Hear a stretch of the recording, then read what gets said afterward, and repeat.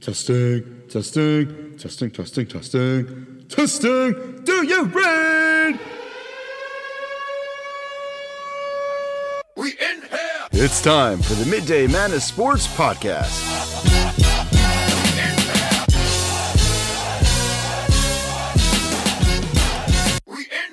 And welcome back to the Midday Madness Sports Podcast, Episode 9 with Eric Miller and Noah Pegler. Noah, how are you doing today, sir? I'm doing all right, and the weekend was pretty good. Got to watch the Daytona 500, which is one of the most classic events in American sports, as it's the beginning of the NASCAR season. How about you, Eric? Not bad. I watched the NBA All-Star Weekend, which I have to say I was kind of disappointed on Saturday night with the Skills Challenge. Well, not the Skills Challenge, but the Slam Dunk Contest. That was probably the worst one I've ever seen, honestly. And looking at Instagram and watching Twitter and a reaction on social media, I'm not the only one that thought that, because I told my wife, like, it's going to be great. You're going to love watching these dunks. I have no idea who these guys are, but they're really good from what I've heard and what I've seen in game time film. And then it was bad. Did you watch it Saturday night? Well, no, I did not. I was watching the Olympics because, it was the end of the Olympic Games, and I wanted to see some of the last events. And I did see some of the dunks later. And when I heard Stephen A's comments about saying that this was the worst dunk contest ever, it was like, yeah, I totally agree. Because, I mean, it's the fact that there just wasn't a lot of creativity with it from what I saw. And then I think I even saw the winning dunk by Obi Toppin, which he ended up winning it. It's a good thing for the Knicks, but at the same time, it wasn't that top quality like dunks that at least we've seen in years past, where you see like the Zach LaVine and Aaron Gordon going head to head. That was spectacular. Just the fact that they were being so creative during those dunks, and then I mean, of course, Blake Griffin when he jumped over the car. I mean, at least the front of the car, and then I've never seen this one live, but my favorite one is the Vince Carter one from like the early 2000s. I mean, the first opening one, the spin and slam was like, wow. And his hang, like the hook in. Oh, I love that one. That's still one of my favorites.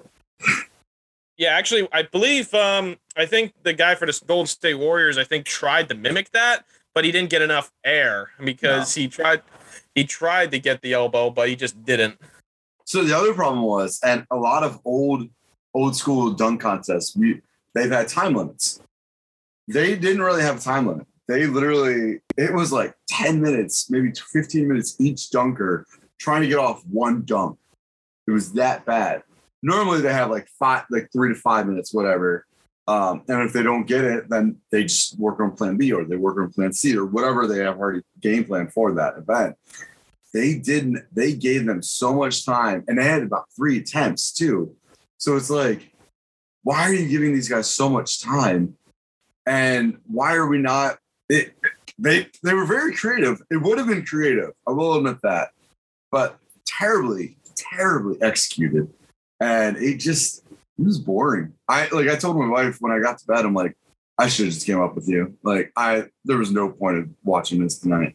I was very disappointed. The 3-point competition, that was nice. I missed the Skills Challenge because I was watching the Duke Blue Devils play instead, and they won. So there's that. But man, just watching the 3-point competition, that was a fun competition. I was hoping for Patty Mills because he's a former San Antonio Spur, and unfortunately just came up just a little short. Trae Young got there, and man, Trae Young is so good. But Cat, of all people, Anthony Thomas or Cat from the Timberwolves. Holy crap, he was so good, and he's a big guy. He's 6'11", and I don't even think he barely had a jump. It was crazy watching him shoot the three, and I knew that he was a good 3-point shooter, and obviously playing Kentucky back in the day with Devin Booker, and now into the NBA the same year that they both got drafted, and now he definitely has been working on his game. He's definitely been trying to spread the court, kind of be like that old school Dirk Nowitzki who brought that part of the game to the United States and NBA.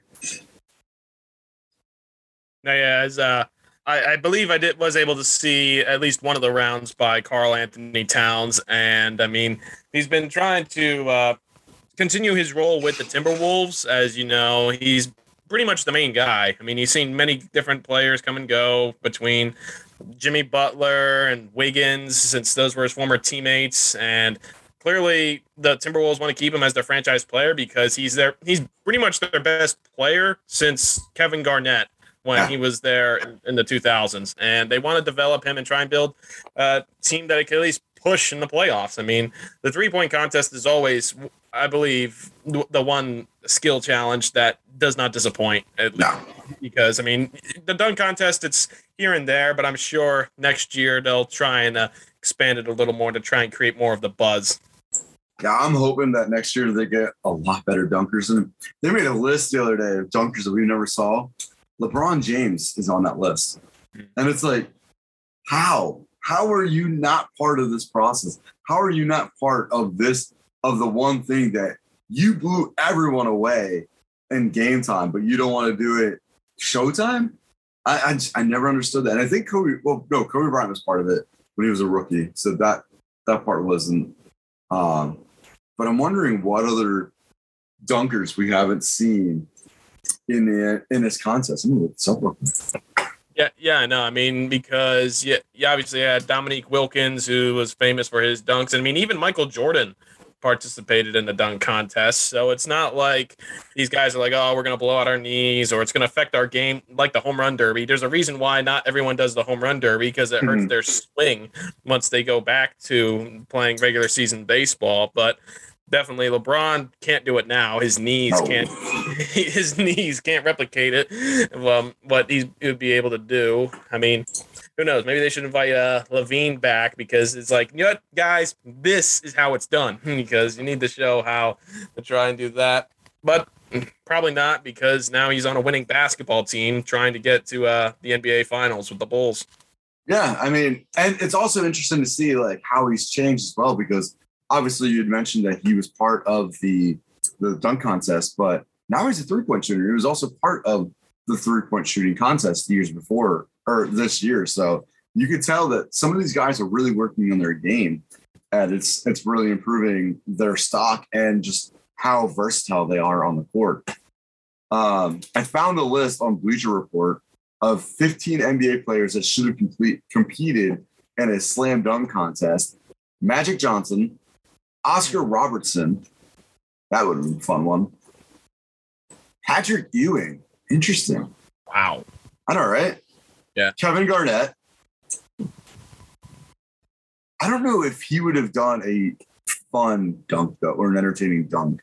Yeah, I was going to say, I don't think that would have been KG's style. I mean, I know you would have been able to dunk, but yeah, some of these guys, it's like, could they be creative? I'm surprised Ewing was on that list.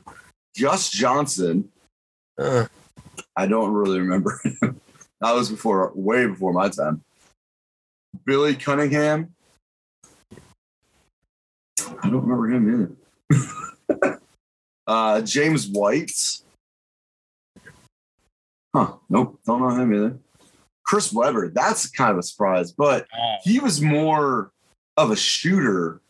Like, he could dunk, but again, I don't think it was very much of like a flashy dunker, especially in that era of the NBA with Vince Carter, with Kobe Bryant, with MJ. I mean, MJ was kind of more in the end of his tenure anyways, but.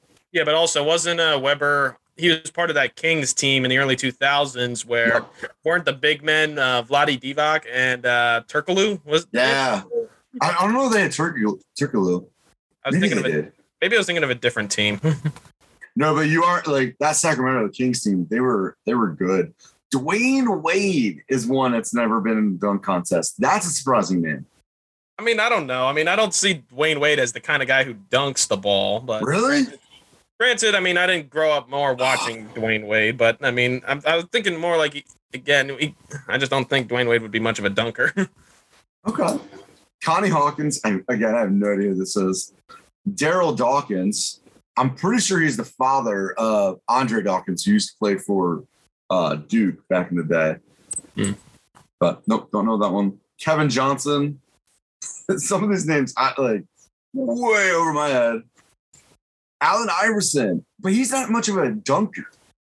Yeah, because he isn't he one of the more he's like one of the shorter players in the game. He's taller than like Isaiah Thomas, the current Isaiah Thomas, but I think I think he's even shorter than Dwayne Wade. I believe he's much shorter than Dwayne Wade. And he was more of a skills player with the handles, and he could shoot. It was later on again he learned how to shoot the three because he was more of a dribble drive kind of guy. But yeah, I think there's a few times I've seen him dunk on YouTube, but he laid it up more or did the finger roll. Well, yeah, I mean, his famous moment is stepping over Tyronn Lue during the finals, of course, because that's his most iconic shot. Or crossing over Jordan in a game and laying it up with his left hand. But I believe that was his first year in the league. Hakeem Olajuwon. Oh, wow. Yeah. So you can literally make a good contest with LeBron James, who's number one on this list, by the way, Dwayne Wade, and I would put in, who's the other one? Patrick Ewing. Those are the three guys that I would love to see on this competition. Yeah, for me, I mean, yeah, LeBron would have been at least, even for 1 year, I think that everyone would have agreed to at least would have liked to see LeBron try the dunk contest. I mean, Patrick Ewing, considering how he was the big man of the 90s, part of that great all-time team where, I mean, the dream team, like that's Patrick Ewing. He was, one of the biggest stars of the 90s. That's why people called the 90s one of the greatest, probably the greatest era of basketball. And then Hakeem Olajuwon, yeah, that was kind of surprising too, but those were some of the guys. I mean, when I heard Allen Iverson, I was like, wait, what? I was like, are we just listing names here now? Am I reading the right list? Did you find the right list, Eric? That sounds about like something I would do. Find a list of NBA players. Actually, speaking of NBA players, though, there is something that I do have a gripe about the 75th anniversary team. I believe they're the Diamond Edition this year, which again, there are some names on there on this list that they added for the 25th or the 75th anniversary team.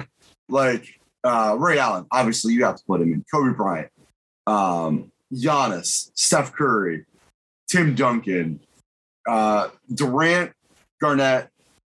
Some of these players, though, I don't think deserve to be on this list yet. And I'll give you a couple of names right now. Anthony Davis, I don't think deserves to be on this list yet. I don't think Carmelo deserves to be on this list yet. I don't think that James Harden deserves to be on this list yet.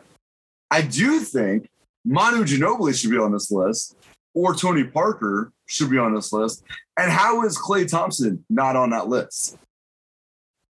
Yeah, those were some of the names I remember when this list came out, because it came out at like the start of the season. Yeah. And of course, you had the big ceremony at halftime during the All-Star game, and you got to see them honor all the great players. I mean, I see where you're going with Davis, because, again, seeing how you're looking at Davis's career now, where people are saying he's not the right fit with the Lakers. And then James Harden, I mean, yeah, he won an MVP, and then just the way he's translated with the three. I mean, you got to think, obviously, it's like you see some of these players on the list, 75. Yes, it's a big deal to make this list. It's like when the NFL came out with their 100 list just 2 years ago, and then you had guys like Peyton Manning, Tom Brady on the list. Even Rob Gronkowski got to make that list. And well, he is one of the best tight ends we've ever seen. Well, yeah, I mean, it's also about timing and what you did for the position and the skill, because that's why you look at some of the players that are playing right now, because you look at Steph Curry. The guy is the greatest three-point shooter of all time. He passed Ray Allen this year for the record for most threes made, and that deserves some recognition. And then you look at Giannis. I mean, Giannis Antetokounmpo is a one-man wrecking crew and just complete controller of the game that we haven't seen since Kareem. So that's really why I feel they listed him there. And then Carmelo Anthony, yeah, some people are like, well, it's like, how did Carmelo make it? Because, if you take him by the last 7 years of his career, then he doesn't really deserve it because all he did was, he was stuck on the Knicks. He got traded to Oklahoma City, ended up with the Hawks for like a few days where it's like, okay, yep, bye. And then where else did he go? He was on the Lakers at one point. He still is on the Lakers right now. Yeah, so he's there now. And I believe I covered all of them because you said Harden, Davis, and also Melo. And then you said why Klay Thompson wasn't on the list. And that's the thing, I guess. I mean, if he was more of a dominating player, because, I mean, when I mean dominating player, just comparing, I guess, the fact that he was sharing the court with Curry, but then also how they would actually categorize him and his contribution, I guess, as a 3-point shooter. But I'm sure those guys you just mentioned, they'll definitely make the 100 team in 25 years because if they don't, I'm sure there's going to be a riot of NBA fans because it's like, really? You were not adding these guys as part of the list, but yet you add guys like Anthony. Like, if can you imagine if like Thompson doesn't make it, or even Dame Lillard wasn't on the list, right? That's been a while. Dame Lillard is actually on this list, and I'm actually kind of upset about that as well. Okay, because Kyrie Irving is not on this list. Yeah, I remember that. Yeah, Kyrie didn't make it. But you're gonna put Dame Lillard, who hasn't won a championship. Dame Lillard at least has. And again, I always go by championships. So for me, like a lot of these players have won, besides Tracy McGrady, but he's still a great player. The guys that are on this list that aren't on it, according to the Slate.com, they basically said these snubs are Dwight Howard, which I'm okay with. Dwight Howard is he's had an interesting career, not a great career, just an interesting career. McGrady, again, another interesting career. Manu Ginobili's at least won 3 titles already. So how are you going to keep a guy that's won 3 and Irving, who's won at least 2, off this list? Paul Gasol, who's also on this list. Paul George, he's kind of fallen off all of a sudden. I think he will get there. Just the leg injury really deterred him. But the way that he's coming back, it's still pretty good. But I like the argument that you made with Klay Thompson and Steph Curry. Who is more valuable on that team? A lot of people thought it was because of Klay Thompson most of the time. And then Curry would catch on fire because if you think about it, 3-point shooters, they go hot and then they go really cold.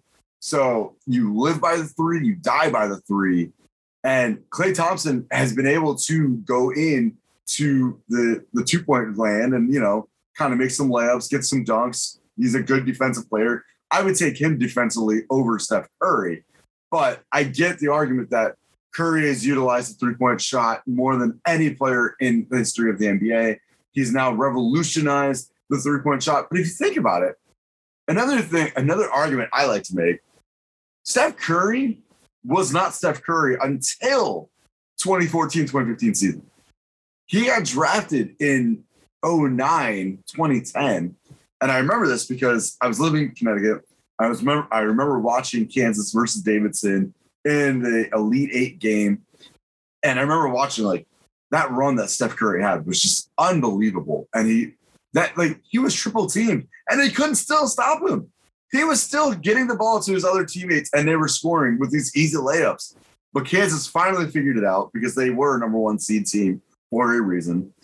And Curry struggled early. He had ankle injuries. He had wrist injuries. He had leg injuries. He was not Steph Curry until 2013, 2014 season when they made it with, I believe, Mark Jackson as the head coach into the playoffs before the Spurs ended up losing to the Miami Heat that 7th game series for the NBA Finals, which is still an amazing NBA Finals series. And then it was 2 years, and then the next year they didn't make it to the playoffs, I'm pretty sure. And then his MVP season, that's when he started taking off. We've really only seen Steph Curry consistently be Steph Curry for about, I'd say, 7 or 8 years. But this has not been his entire career. There have been moments in the beginning a lot of people thought he was a bust. Like, oh, well, Steph Curry can't do this. Steph Curry can't do that. Steph Curry can't stay healthy. And now we're seeing what Steph Curry was a little bit more like he showed us what he could be in Davidson, but early on, he was not a great player. Yeah, and you also got to look at the order of some of these players. Like ESPN has them ranked in numerical, and they have Steph Curry ranked ahead of Dirk Nowitzki, and then you have him ranked behind guys like Moses Malone and Dr. J, and then even Akeem is at number 13. And then you look at who's in the top 10. I mean, they put Kobe at number 10 behind guys like Oscar Robertson and Tim Duncan. They put Larry Bird at number 7, and then, I mean, obviously you got a lot of great Celtics players. Oh, yeah. All the championships. You got Wilt Chamberlain at number 5, and I mean, they put LeBron obviously behind Michael Jordan because, again, this whole GOAT conversation. So, and I don't think LeBron James is ever going to win another championship again. So that finals argument should be put to rest, because I don't even think the Lakers are going to make it to the playoffs this year. Yeah, that's a bit of a. It's starting to look like a rough stretch, and then people are really looking at the drama behind what's really going on, because, I mean, there was an article, I believe, by Bleacher Report that was talking about how the Lakers are giving a little more freedom with LeBron than they ever did with Kobe, as far as, signing players, what is going on with the organization. But then also, you got to remember that Kobe had to deal with the Buss family and that whole transition where, I mean, that was like a whole mess going on there. I mean, after the Buss father passed away, and then his kids were mainly in control of what was going on, and then Jeannie finally had to kick the brother out, and that was finally where the Lakers really started to change. There's going to be a lot of different things going on with the future of the Lakers, and then everyone's going to be talking about for LeBron, where's he going when you're drafting Bronny Jr.? Because it's like he's going to play with anyone, even if he has to go suffer playing for the Pistons for a year. I mean, or the Pelicans. The Pelicans. Can you imagine that? I mean, and imagine how far they would go. I mean, especially, for the Pelicans, that's Anthony Davis's former team. I mean, you would come home, son. Do your teammate dirty like that? I mean, obviously LeBron's got to be LeBron, but hey. But also, and I was just listening to Colin Cowherd today on the show, and he was like, listen, New Orleans isn't a basketball team. It's not a basketball environment. Think of the 2 players that left New Orleans already. Chris Paul, Anthony Davis, all these stars do not want to be there. And now Zion Davis is part of that conversation. He does not want to be there. And you know what? I don't blame him. Well, it's a small market. You'd think it's kind of surprising, considering a lot of people. I mean, the fact that in New Orleans, the Super Bowl's there almost every other year because of hotels. You're very bitter about that, aren't you? What? The fact that they get the Super Bowl? Yeah. Well, I mean, I don't mind it. I mean, I'm going to say it now because I know it's going to be in Los Angeles for like the next several years, and like because the fact that the NFL wants to move to Los Angeles for the Super Bowl, and ticket prices are going to be so far high that I may have to sell one of my kidneys in a car just to get into the stadium. And also one of your future children and another second round child. Yeah, it's getting way out of hand. But anyway, I mean, it's going to get to the point where, like, if some of these teams don't really pick up the slack, it's going to be, how we have the draft lottery? There's going to be, like, a giant wheel where it's like, who's going to move to Seattle? Like, because it's going to be either Sacramento, New Orleans, or even, like, say, Charlotte ends up failing again because, they end up trading LaMelo Ball because, that something happens. But getting way ahead of myself, I mean, the Lakers. You just always seem like you're upset when we're talking about New Orleans in the Super Bowl or hosting the Super Bowl. I mean, I don't know about that. I mean, I enjoyed Super Bowl 47 because the commercials were great. I was happy for the Ravens, and the lights went out. Oh my goodness! That if I'm mad at New Orleans for anything, that was it, because I had to wait a half hour for the game to get back going again. But anyways, to your point, sorry, no, I keep interrupting you. No, but yeah, it's going to be the Lakers' problem, just dealing with LeBron and how the season plays out. And yet he got the championship. I mean, he's like, yep, I'm just here. But is one enough? Like, when MLB players, and there's been like 4 or 5 MLB players, big stars that have signed those 10, 13, 14-year contracts, is one championship enough? Like with A-Rod, when he signed that 10-year deal, okay, he got the 2009 World Series for the Yankees, but like that was it. Like that's all you're going to give us? As a fan, yes, they made it to the postseason most of the time. I mean, they're still one of the most winningest franchises of all time, but one championship? Derek Jeter got us 5. What? You got us 1? That's it? Well, To me, 1, like I would want another and another. Like Tom Brady's mentality. Maybe I grew up a little spoiled as a Yankees fan. I'm sorry, but I'm not. But like 1? That's it. And again, I always said, and I listened to a lot of other people, LeBron going to LA is a business decision. It is not, I want to be a Laker. And another thing that really irked me this past weekend is they were doing the team pictures for the NBA 75th team anniversary. They had the great like Bucks. They had the great 76ers. They had the great Celtics, which I don't think Ray Allen was part of that. That's another whole other story. But they included LeBron James in a great Laker picture. Wow. I'm going to compose myself for a second, but that's frustrating. You are not a real Laker. You are not here. You came here. You're not a great Laker. I'm sorry. You are not like Shaquille O'Neal. You are not like Kobe Bryant. Rick Fox is a much better Laker than you are, and he'll never be on that 75th team, anniversary team. Robert Horry, where the heck is his name? He's won 6 championships. He's as closest to Michael Jordan as anyone else is. Yeah, I mean, even it could even get to the point where it's like Wilt Chamberlain was even on the Lakers almost longer than LeBron was. Exactly. And has had more success. LeBron on his, I think, 5 years of being in the Lakers will not, and counting this year right now, if the NBA playoffs were to begin, he wouldn't be in the playoffs. They'd be out. So in the 5 years that you've been, only 3 of those you were good for. And out of those 3, you only won 1 championship and you're a great Laker? No. Yeah. I get a little heated.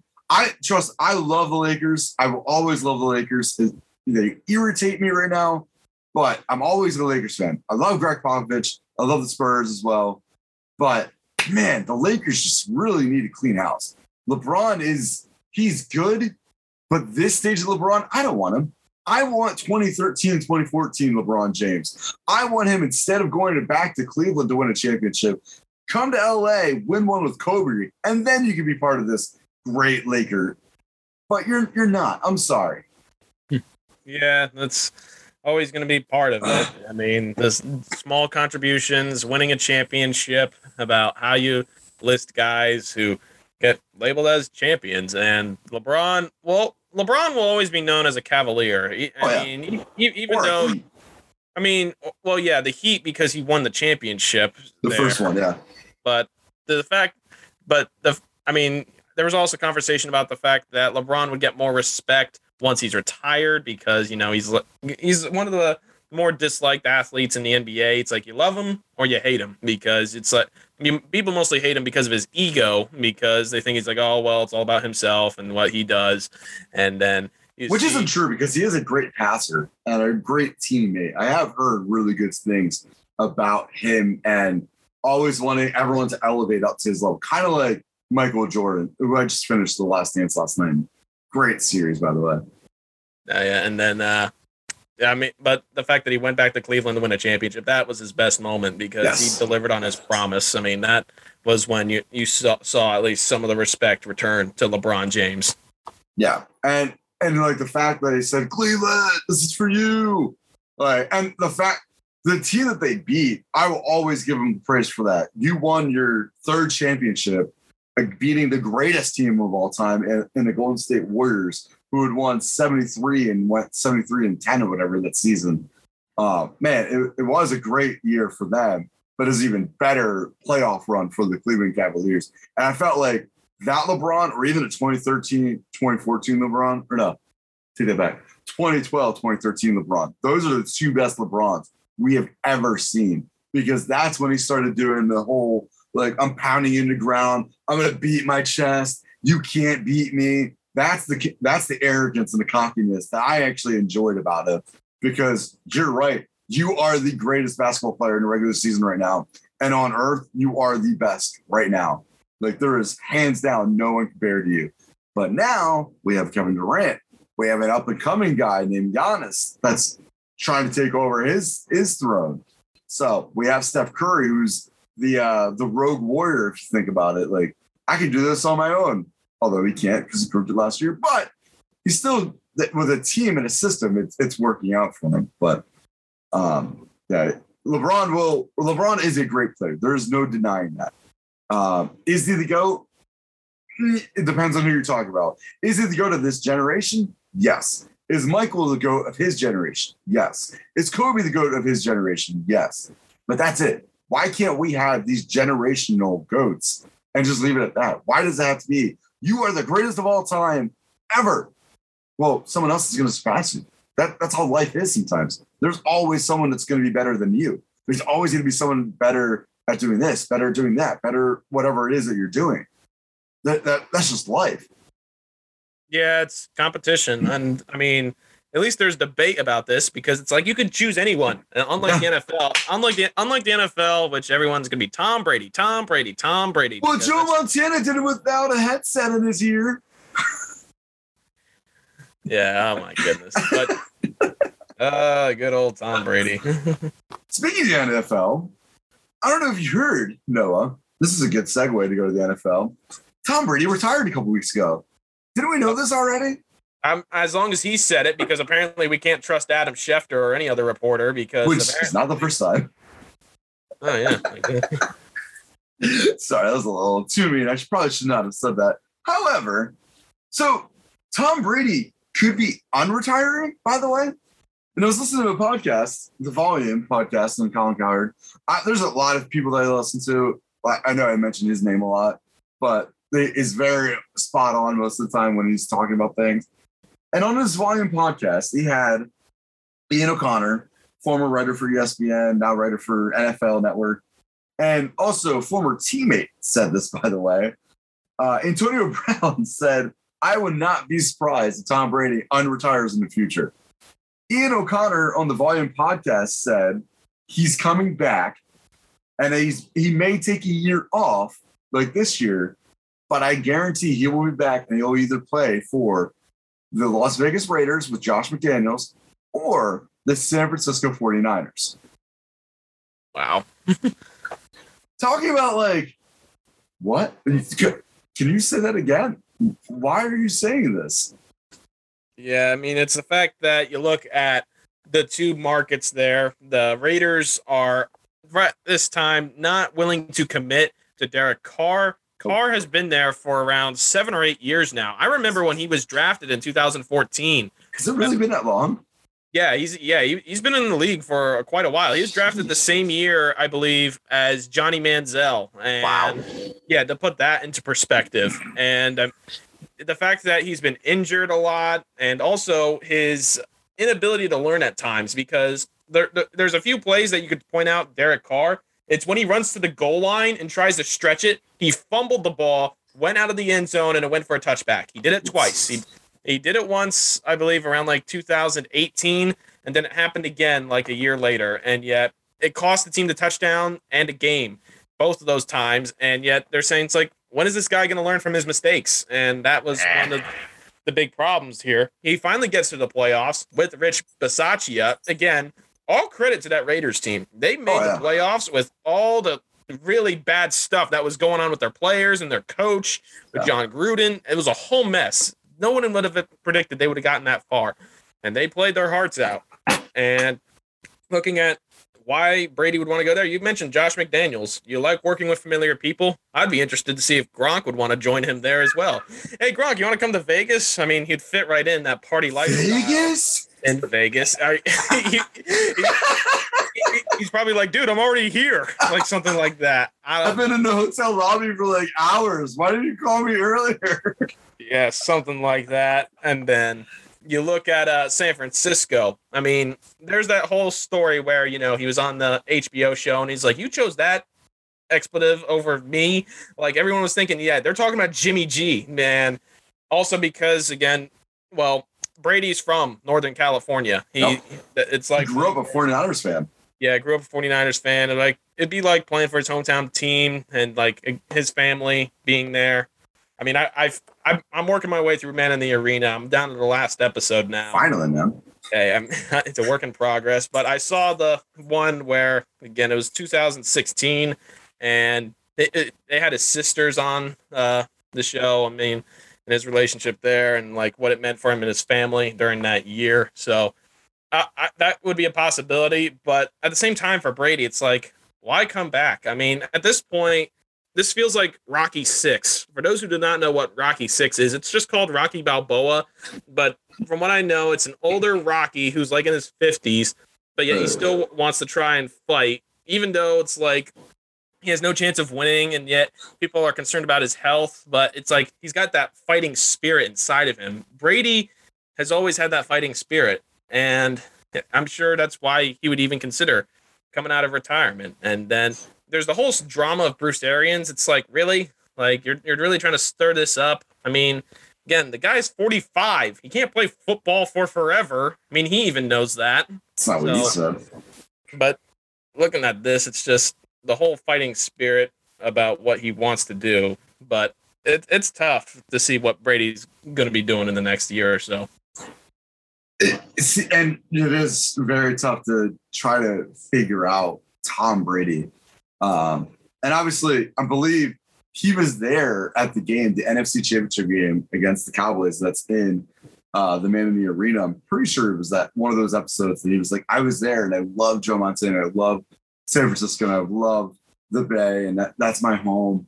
And it would make sense. And again, the familiarity of Josh McDaniels, if they don't keep Derek Carr, or what their plans are to do for that, who knows about that? But wouldn't it be so interesting to see Tom Brady just try to do it again? Because think about it. He's only had one major injury in his whole career. He missed the entire season with an ACL or MCL, whatever it was, on his knee, right knee, left knee, whatever. And he's been fine ever since. He's never been injured. He said in 2017 with this O'Connor guy in a 45-minute interview, hey, listen, I want to do this till I'm like 50 if I can. Why not? It's Brady. Well, I mean, what? It's not going to hurt his legacy. His legacy is already set in stone. If he wins another one, he's just adding on. And if he does win another one, he's got 3 more than Michael Jordan does.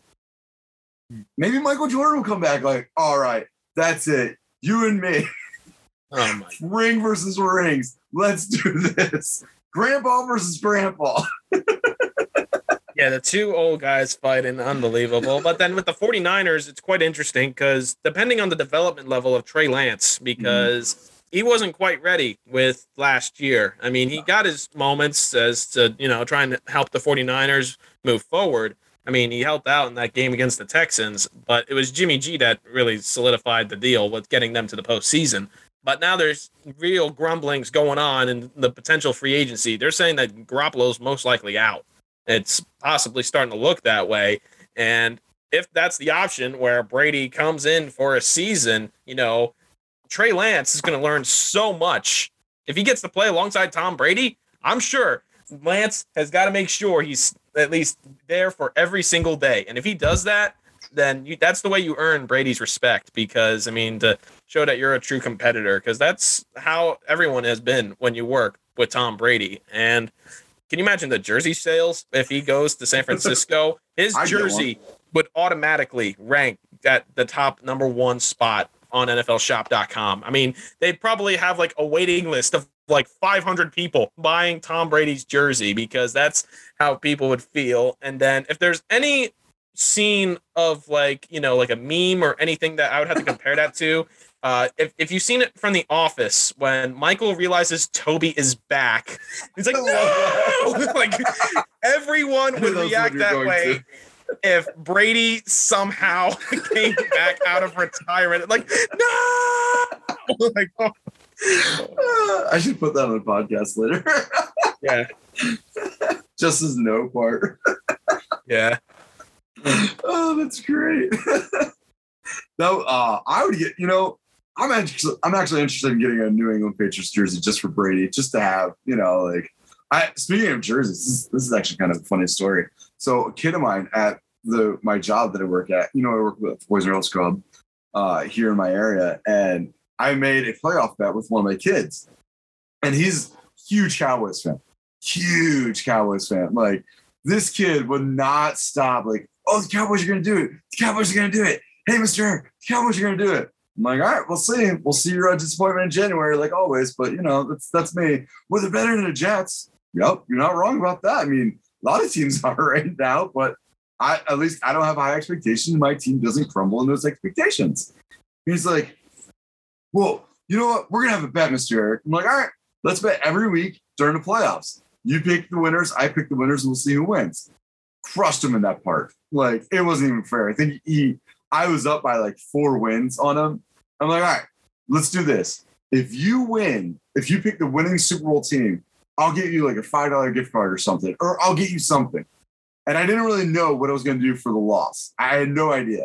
I was like, if I win, though, I get to pick the stipulations, pick whatever happens. Okay. So we shook on it. He picks the Bengals. I pick the Rams. The rest is history. We already know who wins the Super Bowl. So about a couple of days later, some of the kids and I were talking.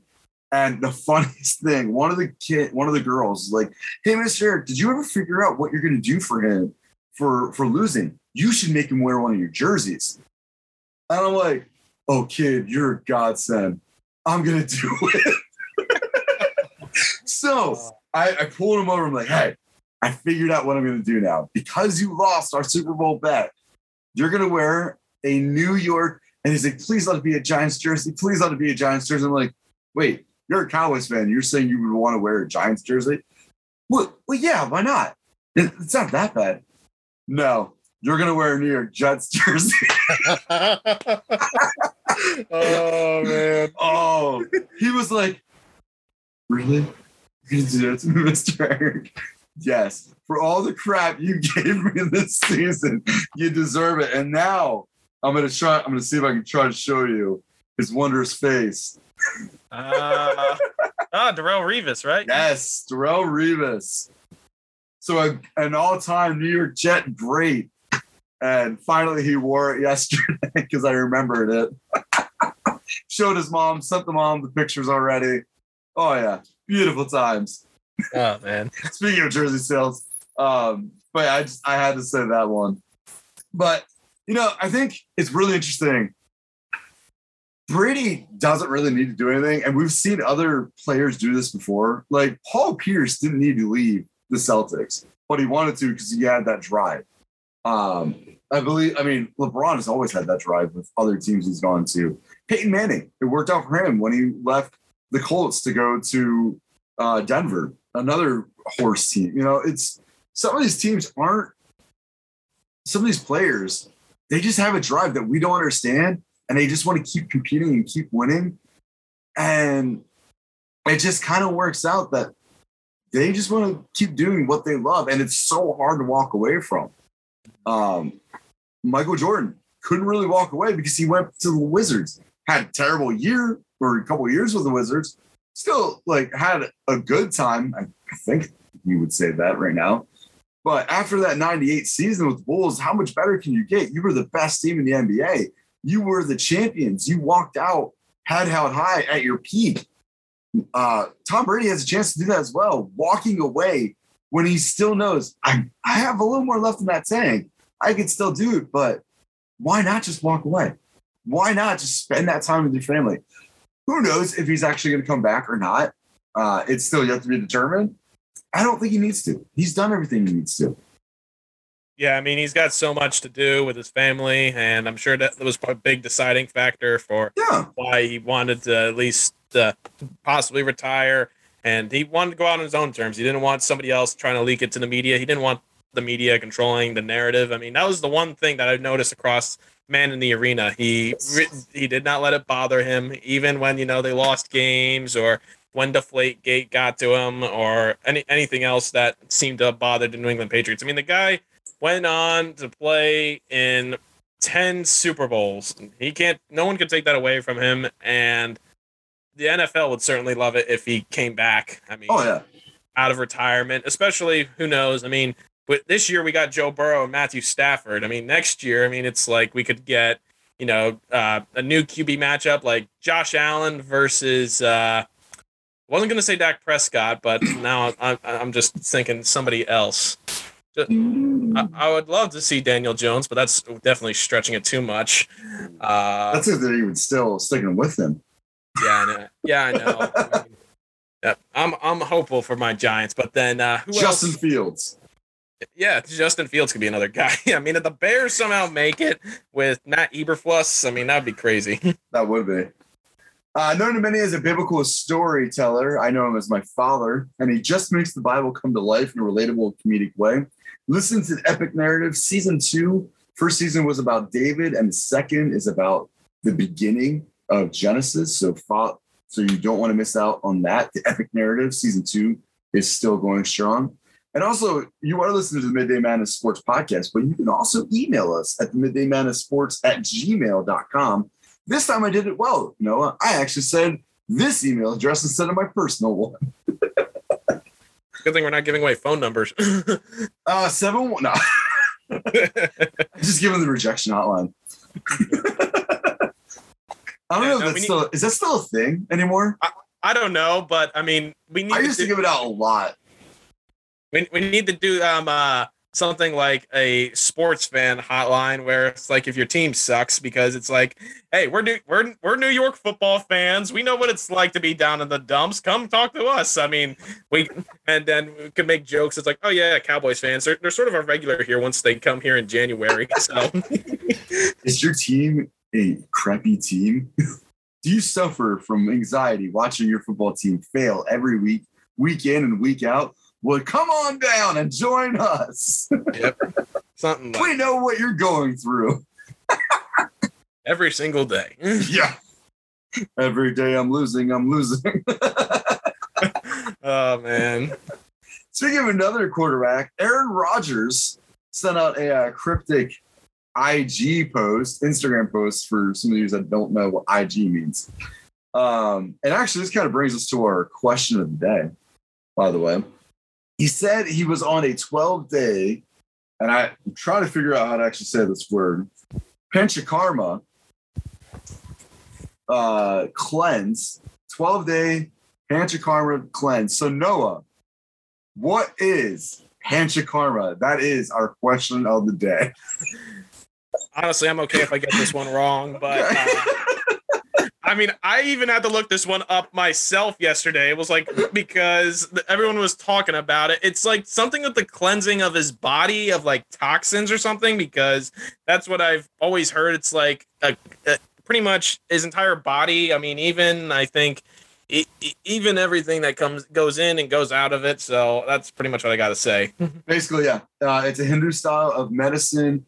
It is a cleansing of body of all the unwanted waste after lubricating it. There are 5 in number, hence the term pancha, which means 5, and karma is procedures. So its treatment is unique in the sense that it includes preventive, curative, and promotive actions for various diseases. So it's not like the TB12 that Tom Brady does, but it's cleansing. And it's basically the diet is recommended, as well as essential restrictions on cold drinks, cold food, caffeine, white sugar, recreational drugs or alcohol, and dairy products, because obviously Hinduism and dairy don't really mix well together anyways. Kirchatari is neither does a Wisconsin diet, considering how the cheeseheads and everything that goes with their delicacies up there. True. So maybe that's why he wants to get out of Wisconsin. He wants everything out, including the cheese. Cheese is oozing out of my pores. Oh, man. I don't sweat. I just sweat cheese. Oh, man. When all cheese curds are made, I sweat. Oh, man. So gross. Yeah. However, so that is our question of the day. What is Panchakarma?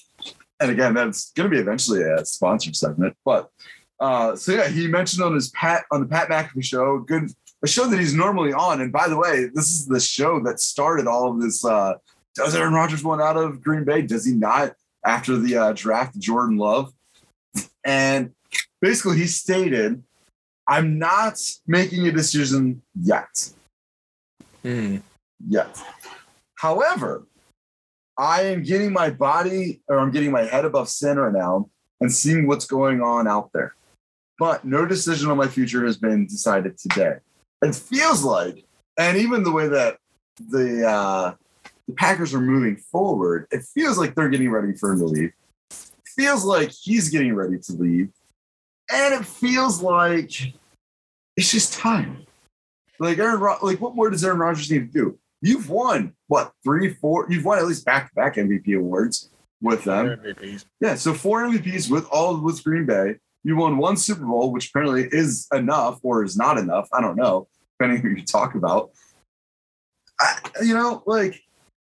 Just go. But who are you going to go to? That's the real question.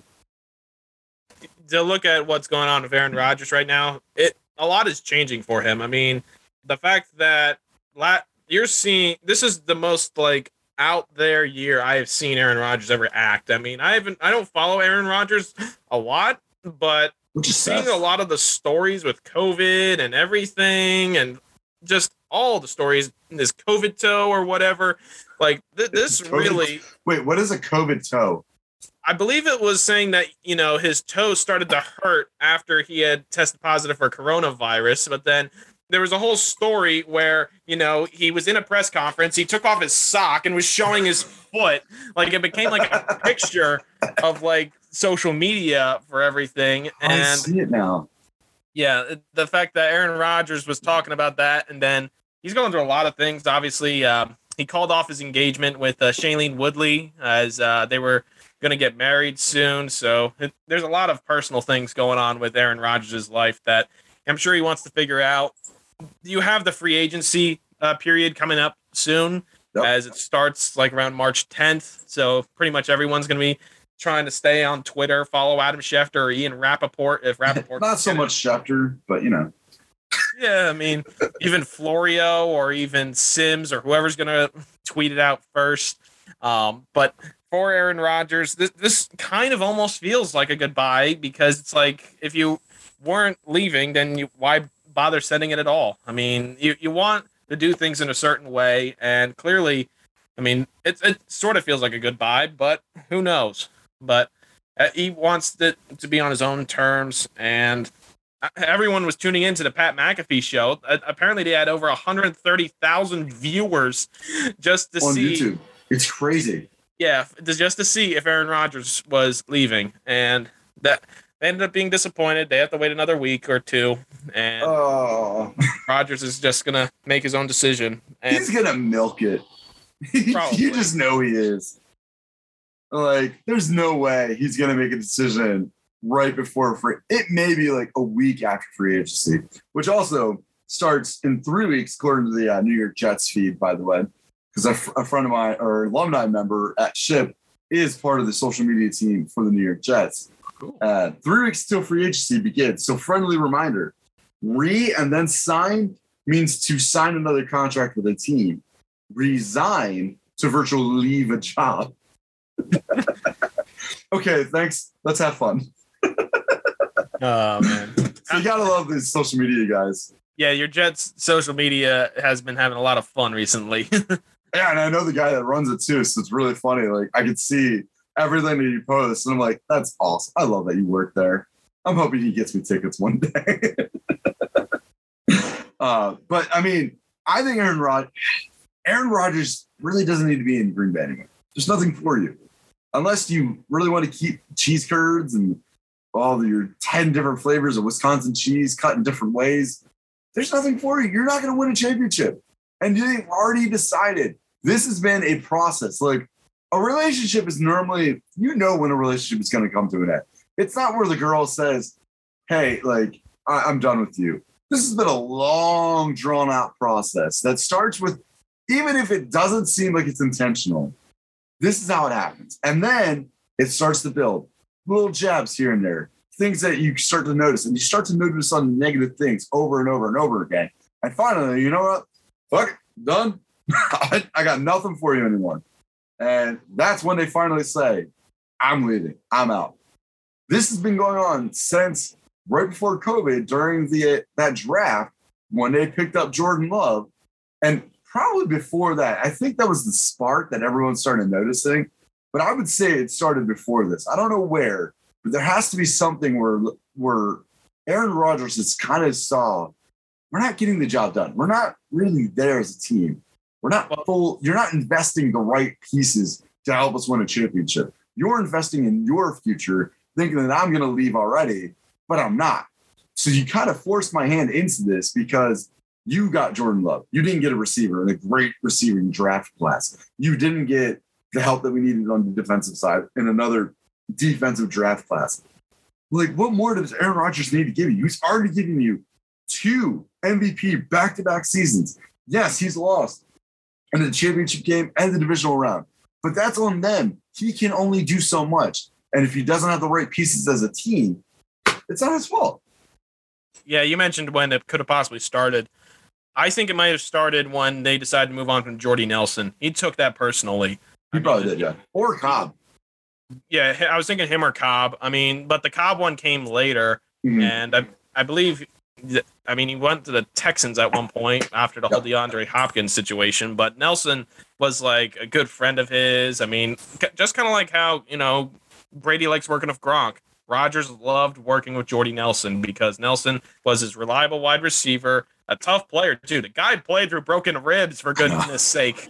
I mean, he played in that, I believe, NFC wildcard game or even the divisional round against the Cowboys in 2016. Yeah. And, this guy is one of his ribs it's broken. And yet, I mean, it started the whole conversation where it's like, yeah, football players, you play through a broken hand while, NBA guys, we're out a few days because we have the sniffles or something. So some people started that whole, conversation. But for Aaron Rodgers, you got to think he's been fed up with his organization. And it started last year. He wanted to try and run it back because they listened to him. He finally was like, okay, finally, you're listening to me. But now this time, he didn't fulfill the job, unfortunately. They fell short, had the number 1 seed, lost to the 49ers in back-to-back years. Back-to-back years, 2 years out of the 3, and just not good overall for the Packers. Will they stay with Jordan Love? Probably. I mean, he is the main guy there for now, but who knows? And they really need to work out their cap space. They really do not have a lot to work with. Yeah. And as far as where Rodgers may go, I doubt he's going to go to the Commanders because, not unless something happens where he's completely interested in that culture and what's going on there. They're in a lot of different places right now, Washington. Yeah. And then the Saints have a whole lot of problems with their cap situation as well. People are thinking Denver because Nathaniel Hackett working there and getting to, play alongside great players like Jerry Jeudy and the good system that Denver has set up. They just need a quarterback. Yeah. And I would say dark horse is Pittsburgh, honestly. They have weapons. They have a good running game. He already knows he likes the coach. So I could see him going, and I think it'd be ironic, too, because the team that he won his first Super Bowl with would possibly win another Super Bowl. I don't know how many Steelers fans would be happy about that. But I really feel like Pittsburgh is a dark horse in all of this situation. So it could go one way, it could go another. We don't really know, and it really stinks too because Aaron Rodgers is the one quarterback that once he makes his decision, everyone else can trickle down afterwards. Everything really depends on him, which is really kind of like, I have all of this control. I have all of this power right now. You're not going to be able to stop me. It's crazy to think that one man has all this power. Like Kanye West said, how can one man have all this power? Hey, he's living a dream right now. Hey, that's one of his songs, right? Yeah. Kanye. Yeah. It's like, yeah, that sounds familiar. I know that song. I've heard that before. Yeah.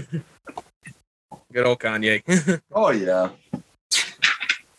So another thing that kind of happened this week, the U.S. women's soccer players finally agreed to settle equal pay. I thought that was a really interesting news story to talk about. And I've never really been much of soccer. I know more about the women's soccer team because they always seem to be playing for gold more than the men's team. I don't actually remember. Do you remember when the men's team even played for a bronze medal or even like something third place or better? The last time the men's World Cup team did that was the very first year in the 1930s when the tournament started. Again, there's a lot to the story of what the lack of success for the men's team. The women's team has been outright. They've been dominant. Yeah, I mean they won in 2014. They've won FIFA. It just seems like this team is built to win. They had Hope Solo. They have Rapinoe. Like, there's so many great players on this team. How is it that they were never equally paid until now? And it finally settled. It represents an unexpected victory for the players, according to the New York Times.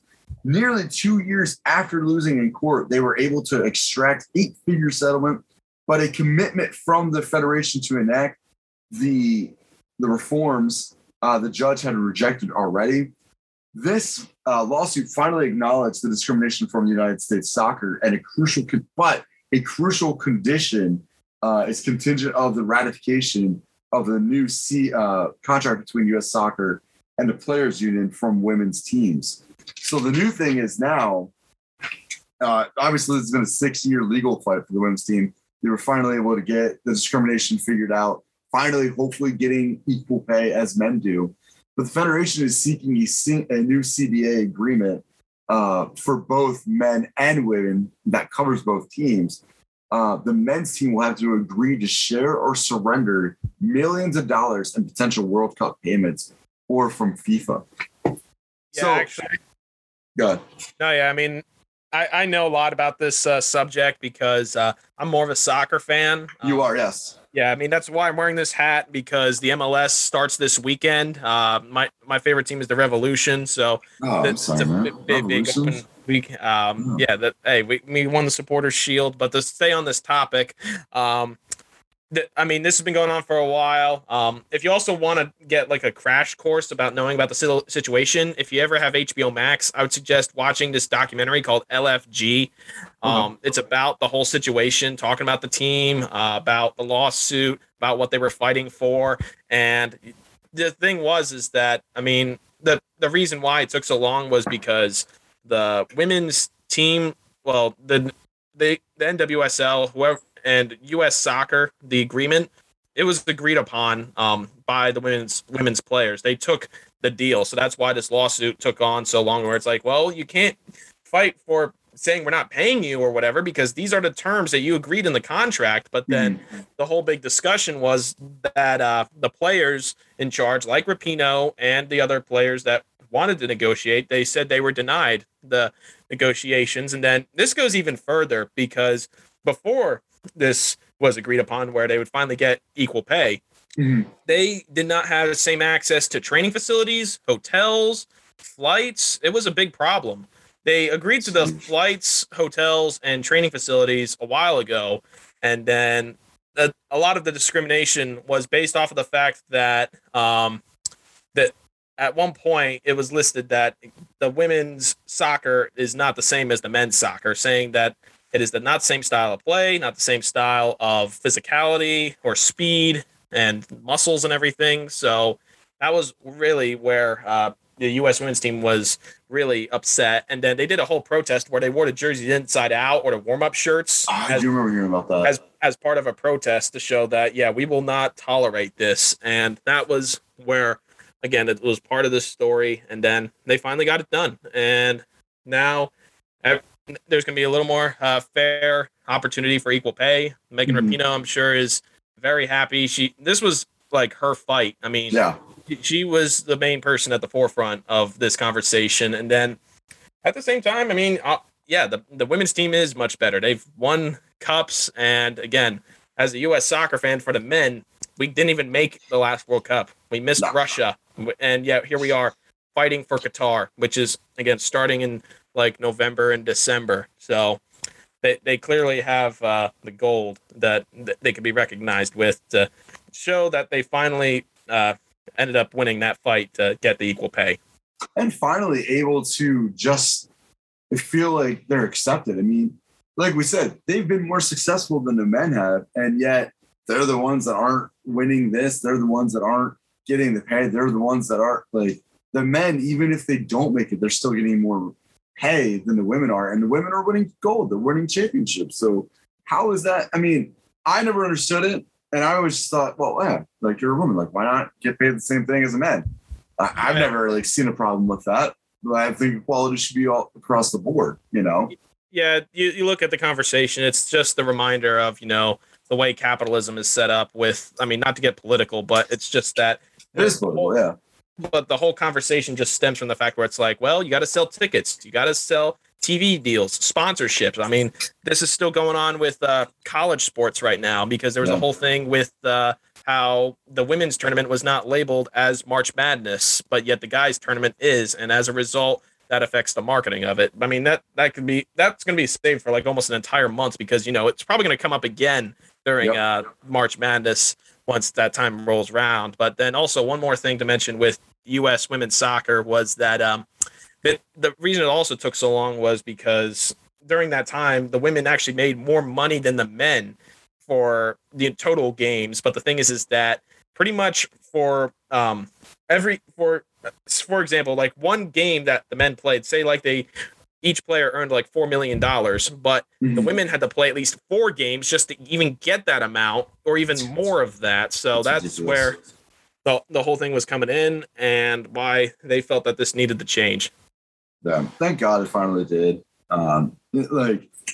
It's a great fight, obviously, and I'm glad they took a stand for themselves, and I'm glad that they ended up saying, like, listen, we're not going to take this anymore. We're winning. We're better than the men.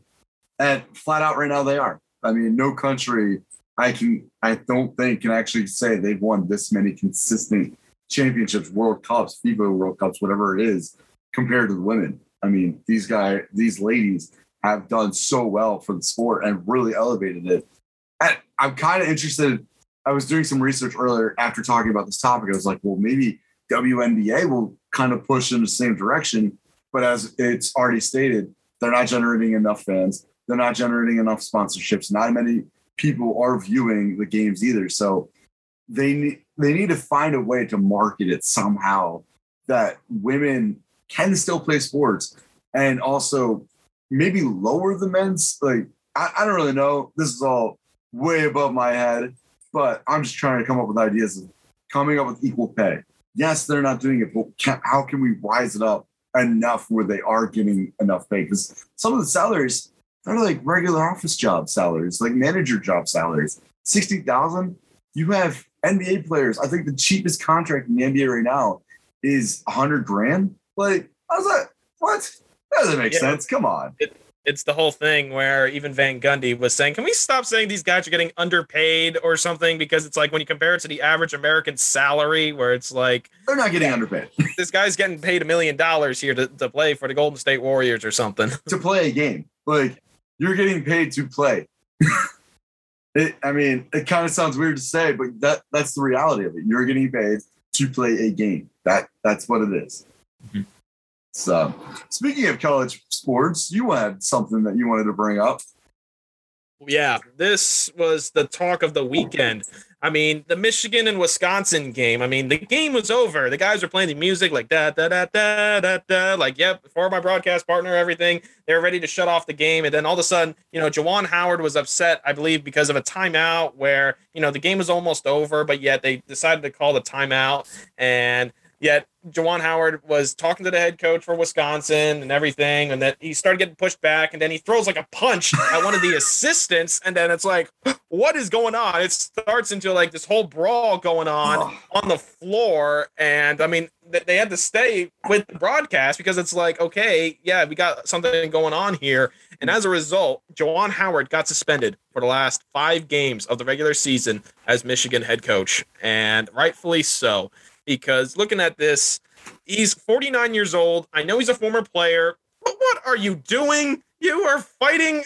You're starting a fight, and you are leading young men between the ages of 19 and 22, around that average. So what are you doing by starting a fight? You're not setting a good example, and it is not good leadership. And I mean, some people wouldn't be surprised if he ended up losing his job because of this, because you don't see Coach K starting fights. You don't see Tom Izzo starting fights. You don't see even Bobby Knight starting fights with other teams. He can fight his own players, but yet not other teams. But what is Juwan Howard up to? And yet the fact that, remember, this is only regular season. He can come back for the Big Ten tournament. He can come back for March Madness. And can you imagine if they face the Wisconsin Badgers again? Oh, love it.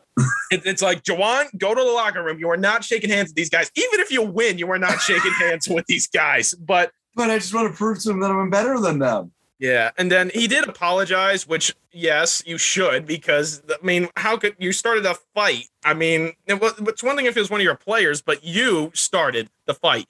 And for Michigan, this started this. I mean, they now have a fill-in head coach. I think it's Phil Martelli, and this started the conversation where it's like, okay, should these coaches and players still, handshake in the line, like good game, once the game is over? It's like, yeah, just don't start a fight. That's just as simple as it is. So I think my understanding of that was he put his hand on Juwan Howard. Juwan took exception of it after the timeout that you had mentioned. And that's why Juwan's like, excuse me, why are you touching me? We're only here to shake hands. Like, we're not doing anything else right now. And the guy ended up getting into his face, and then it started escalating. Then he put his hands and started the fight. It's interesting. It's the heat of the game. It's the heat of the moment. You won. It's a rivalry game, Wisconsin and Michigan. So I get it.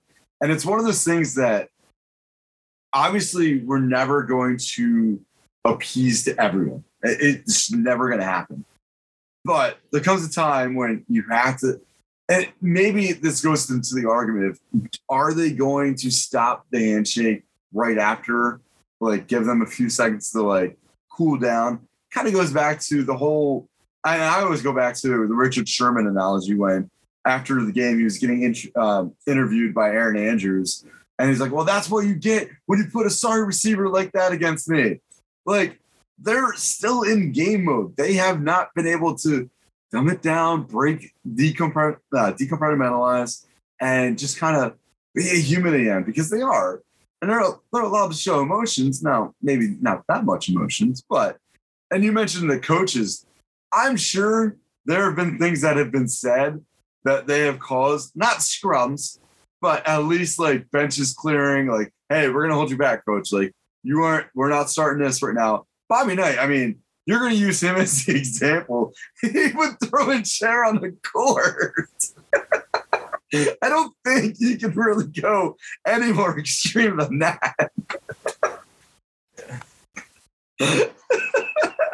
I get it. And 5 games I thought was a little too much. I thought maybe 3 games.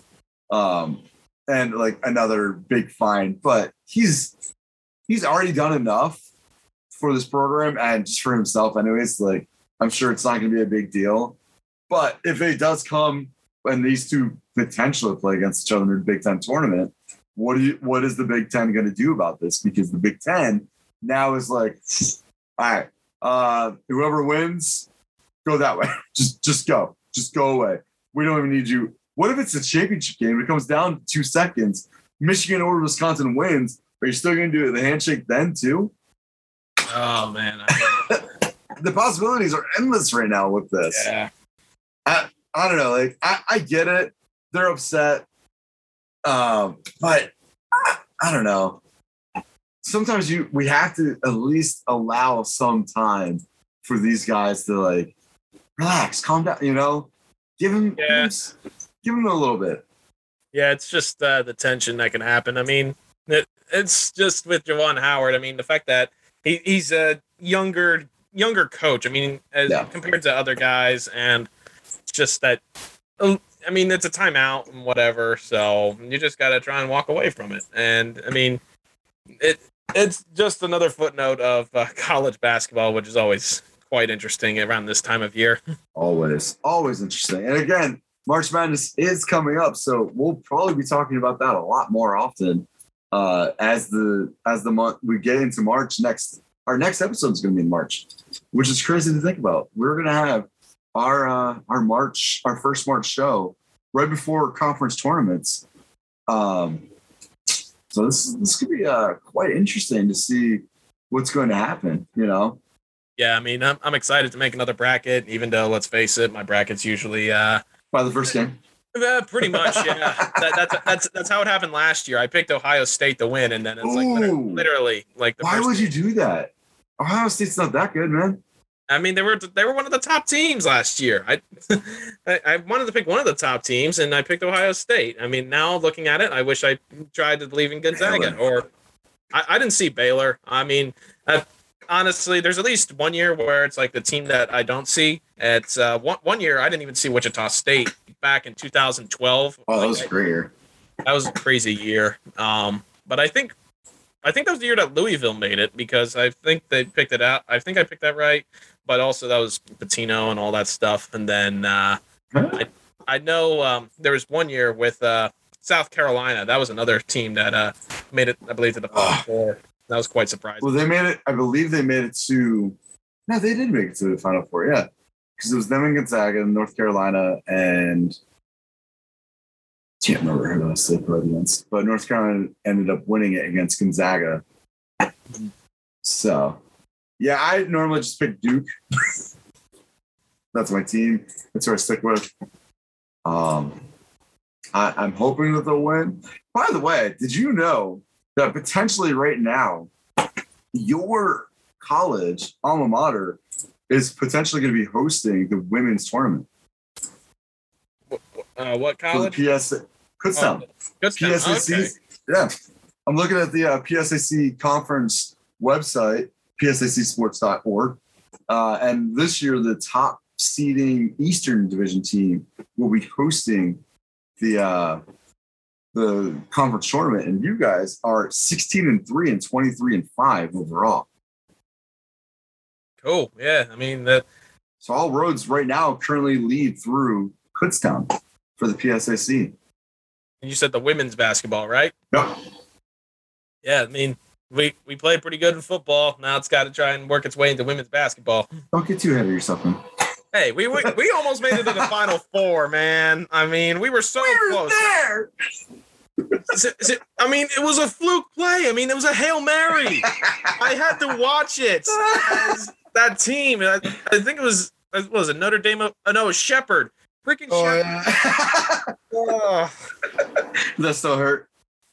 Yeah, it does. I mean, I literally thought that we saw one of the greatest comebacks in football and one of the craziest games that I've ever seen in my life. And yet, yeah, that hurt. That really hurt. I think the closest my school has ever gotten to it, at least an Elite Eight game, was college basketball a couple years ago. And when we lost to East Stroudsburg, and I was there in Virginia University. And it was a great, 3 days. Honestly, we didn't expect to stay there that long. We were expecting to be there by that Sunday, come back Monday, spring break was the rest of the week. We left Friday night to get there for Saturday's games. And we're like, all right, we might be able to win. Our basketball team, our men's team won. And then Saturday, we're like, oh, man, we're going against the host. It's going to be a tough game. And we won. We're like, wait, we actually have a chance. We actually have a chance to get to the Elite Eight. We made it to the Sweet 16, the furthest. No other teams have made it this far for Shippensburg University history. And we ended up getting so close, losing by 11 to East Stroudsburg, who we had split both games that season already. Both teams won each at home. And finally, on a neutral site, East Stroudsburg was just that better of a team against our men's team. And so close from going to Sioux Falls, North Dakota that year. But that's the closest I remember our team, any of the teams in my school history going when I was a student there. Okay. We ended up losing to Westchester in the opening round of our football game of the NCAA D2 tournament, which I still have my NCAA D2 tournament press badge somewhere. I have them somewhere. I have so many of them. I'm starting a collection, so it's great. I love them. You got to collect them. It's the memories that count. It is. Speaking of memories, this day in sports history, Noah, I believe it's your turn to have that. Yes, you are correct. And I'll start this off with one from 1968 on this day in history from onthisday.com. Wilt Chamberlain became the first NBA player to score 25,000 points. So wow. Definitely a footnote in history during that time. Again, as Wilt Chamberlain, I mean, definitely regarded as one of the greatest to ever play. And, and then here's one that's going to be completely ironic, as we were talking about Bobby Knight. Today is the day that he threw that chair. How did I know? I was going to bring that up. I was like, yeah, speaking of Bobby Knight, I mean, everyone knows about that chair throw. It just happened to be today. It worked out perfectly to talk about Juwan Howard. And then here's one that I found most interesting. The city of Chicago on this day in 1988 gave the Cubs the right to install lights at their stadium for the season. They were actually the last team in baseball to play night games in the MLB because they did not have lights. So I found that quite interesting. And then you also had some closing ceremonies as well for the Olympics, 1992, 2014, to add to that. And then also, you also had Lionel Messi scoring his 50th hat trick as, again, one of the greatest soccer players ever, beating Sevilla 4-2 in that game in the La Liga. And then also, this one I actually did not know, but it's actually been a year since the Tiger Woods car accident that happened last year. So it happened on this day in history. So not a good day to do a podcast. But that was our day in sports history. Thank you to onthisday.com for providing those facts to us for sports history here on the Midday Madness Sports Podcast. And unsullied by sponsorship since 2019. It's like EJ is like, I no one. I'm like, maybe no one should be the company. So that way they can be technically sponsored, but not sponsored. Does that make sense? Who are you sponsored by? No one. Okay, fine, be that way. No one is a sponsorship. Okay, why are you confusing me so much? Eventually, we are going to have sponsorships for these moments. Our question of the day, our quote of the week, our on this day in history. We are working on that. Again, if you would like to email us at the Midday Madness Sports Podcast, that's Midday Madness Sports at gmail.com. Feel free to email us. We will answer your questions. Maybe even put you on the show. And as sports are it seems like sports are starting to die down a little bit, especially we have no idea what's going on with baseball. As of right now, baseball's regular season is being pushed back another week. So it doesn't look like we're going to have. Soon enough, Eric. With that whiteboard behind you, can you at least put down like how many days it's been since there's baseball? Yes, because I will do that next. It's getting to that point. Like once we're done here, we need to start doing that. I mean, but before we get to quote of the day, they have a deadline. They need to settle it by this upcoming Monday, the 28th, if they want to start on time. They postponed spring training games, but they need to get it done by this Monday if they want to start the regular season on time. And as of right now, it doesn't seem like it's going to. To be honest, it just doesn't seem like it's going to go that way. Mm-hmm. So we will put on our whiteboard behind me how many days till baseball season. Or how many days, we'll figure that out. But once we put that on, hopefully we have to figure out how we can do this like on YouTube. So that way we can do this. We can have viewers, we can share it on our Facebook page, which by the way, don't forget to like us on our Facebook page at the Midday Madness Sports Podcast, which leads us to our quote of the day. And this, again, we're talking about equality. A lot of it was the topic today. So when I look at a person, I see a person, not a rank, not a class, not a title. And this is from Chris Jamie, who is a modern day poet and he writes a lot of essays for equality and just about everyday things. Chris Jamie says, when I look at a person, I see a person. I don't see a rank, not a class, not a title. So when we look at each other, it kind of goes back to the whole Martin Luther King. And again, this is Black History Month, which is another great month. It's celebrated just our American history in general. And it's one of those things where when you look at a person, we should just see a person and that's it. Not objectify them, not criticize them, but we should be lifting people up. So yeah, that is today's podcast. Thank you for joining us, no matter where you were listening to, whether it be Anchor, Spotify, Google, wherever you get your podcasts, honestly. And I want to thank you again for joining us. For Noah Pegler, Eric Miller, signing off one more time. And until next time.